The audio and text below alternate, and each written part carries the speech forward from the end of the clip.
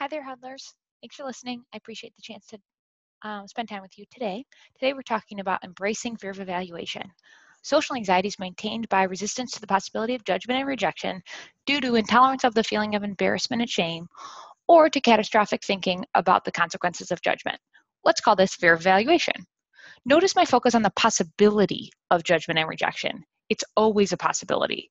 Remember from our discussion last week that one form of inflated responsibility is trying to control what other people think, feel, do, or say.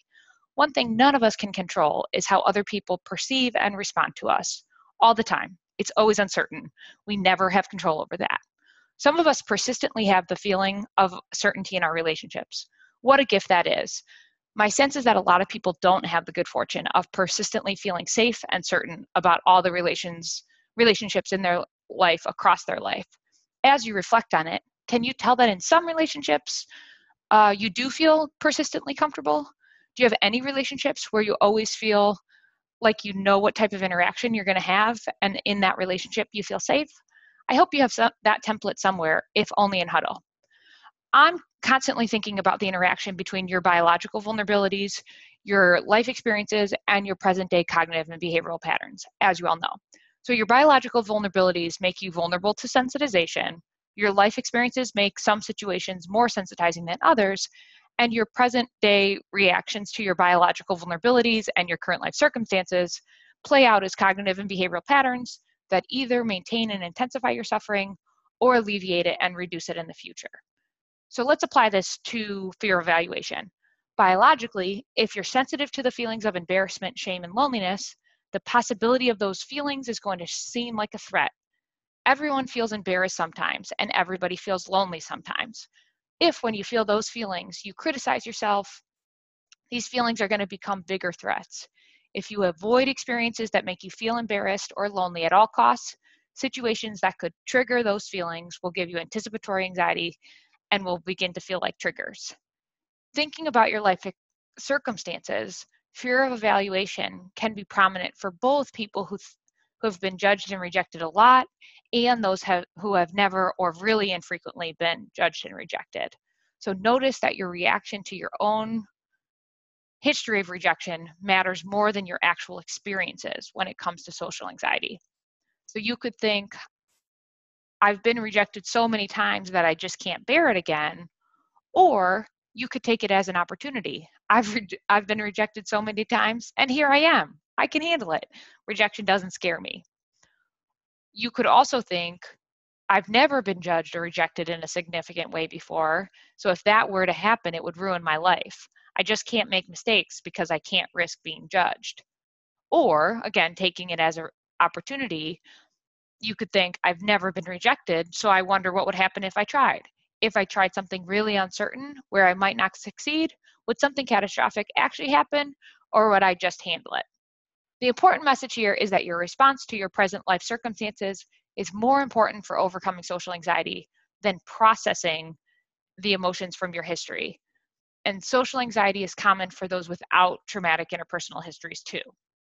That said, if you've lived through traumatic interpersonal experiences, including but not limited to like persistently critical or rejecting, emotionally negligent parents, or bullying or ostracization, shaming, discrimination due to things like your gender, your sexuality, your race, religion, nationality, political beliefs, these types of things. New experiences where you might feel judged might understandably give you some anticipatory anxiety. Before, during, or afterwards, you might have memories of previous experiences and ruminate about them. It's still important, if you have this situation, for you to notice your catastrophic thinking about being rejected and the sensations and feelings that show up as a consequence of those thoughts. Allow those sensations while getting distance from the thoughts. If you automatically ruminate or start building a case, you are likely feeling angry. Let's talk more about it. If you automatically have memories that are intrusive to you, let's talk about all the different feelings you might be having about those memories. As you identify and accept those feelings, the memories will start to feel like memories, not intrusions that can attack you at any time. Now let's discuss some of the cognitive and behavioral patterns that maintain or intensify social anxiety.